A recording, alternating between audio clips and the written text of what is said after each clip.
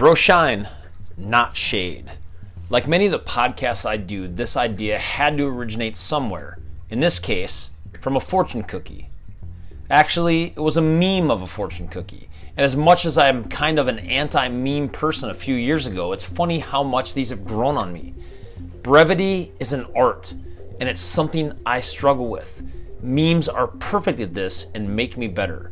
I have an entire photo album of memes on my phone, and I know a lot of people that do. It's powerful. This one was a picture of a fortune cookie, and it said, "I don't throw shade, I throw shine." Now look, that's not something I thought about when I first read it. It's just one of those things I scrolled through and passed by, like we all do on Instagram, TikTok, and Facebook. But my brain works a little differently, and somewhere throughout the night, that sentence embedded itself in my brain. For those of you who know me, you know me as a pretty positive guy. Even the head of our youth soccer calls my wife's and my coaching style the positive Peters, which is really weird all the way around, but it's still a compliment. I mean, I'll take it. The principal at my kid's school, Miss Tara, has also commented to me a few times, "Are you always positive?" And look, when it has anything to do with coaching your kids, yeah, 95% of the time, I will be almost pukingly positive.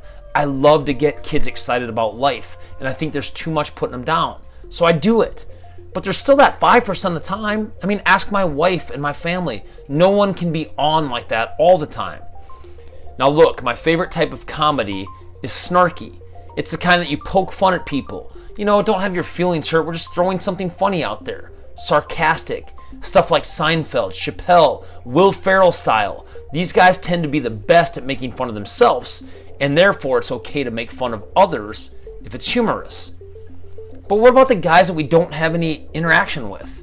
Making fun of people I don't know or have never met? Is that even okay? Almost every day when I drop my son off for school, I see a few kids who don't fit my family norms. It's weird kids, dressed in weird clothes, acting weird. It's been a part of high school for eons. My parents thought me and my friends were weird, and I think these kids are too. High school is the ultimate in cliquey settings, as it's the exact time of the most social experimentation in identity, in style, preferences, friends, interactions, and a million other factors of life. It's the apex of trying to figure out where you fit in, as well as the all-time biggest pressure cooker situation that makes it feel more real than it most certainly is. It's also a sociologist's fun zone, because people who hang out together even unconsciously start to copy each other. Their style, their clothes, the way they walk and talk, heck, even the way they park their cars. It's called homophily, and it's summarized of birds of a feather flock together. We all have it. I notice it, and you do too. My favorite all time with this is Grace. Grace was Ferris Bueller's secretary. She said it best. "Well, you know, he's very popular. The sportos, the motorheads, the geeks, sluts, bloods, wastoids, dweebies, dickheads, they all adore him. They think he's a righteous dude." And when I see that goth skater chick with 17 pierces and dark eyeshadow, it's a toss-up of what I think to myself that day. Some days I think, man, I wonder what's going on that's so dark in her life. But sometimes I just chuckle and think South Park got their characters spot on. Sometimes I applaud her drive to push the boundaries and test reactions. I guess it kind of all depends on the day I'm having, probably more than anything else. And I think that's honest. Look, nobody was more 1990s stereotype super jock than I was. I mean, I didn't even see the humor in the movie Friday Night Lights. I thought they should go for the win. Much like the comedians mentioned above, I feel it's okay to chuckle in my own head as I'm an actual walking, breathing stereotype. Okay, enough science.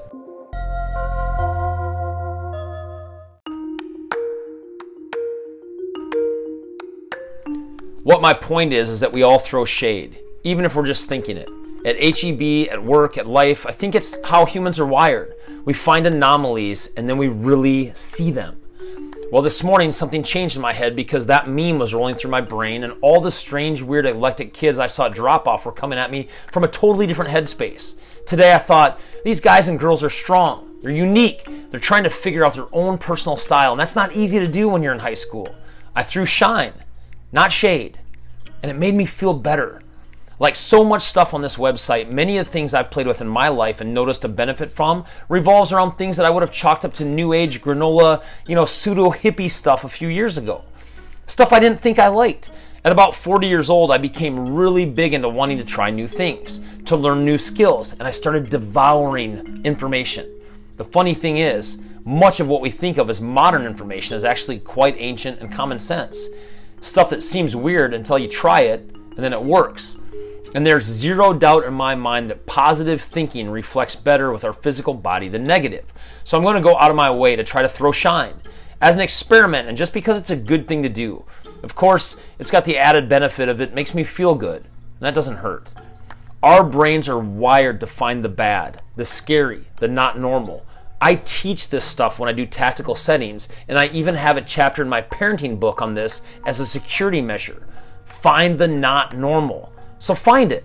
But then if it's not something scary and dangerous, label it with something positive when applicable. I've only been playing this for a couple of days, so I don't have a lot of long-term results. I do, however, have a strong belief that this is going to do a lot to rewire and set the tone for my brain.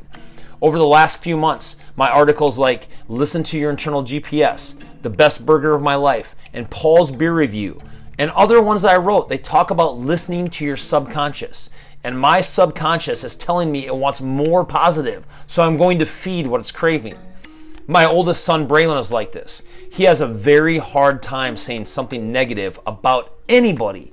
Even the guys that he particularly doesn't like, he'll simply say to me and his mom, they're just not my style, and that's enough. He doesn't get into personal attacks on people, and I love him for that. I can tell he'd like me to keep my mouth shut sometimes, and he would probably vocalize it exactly like the fortune cookie said. Hey, Dad, bruh, throw more shine, less shade. I mean, guys, the world could use more of this.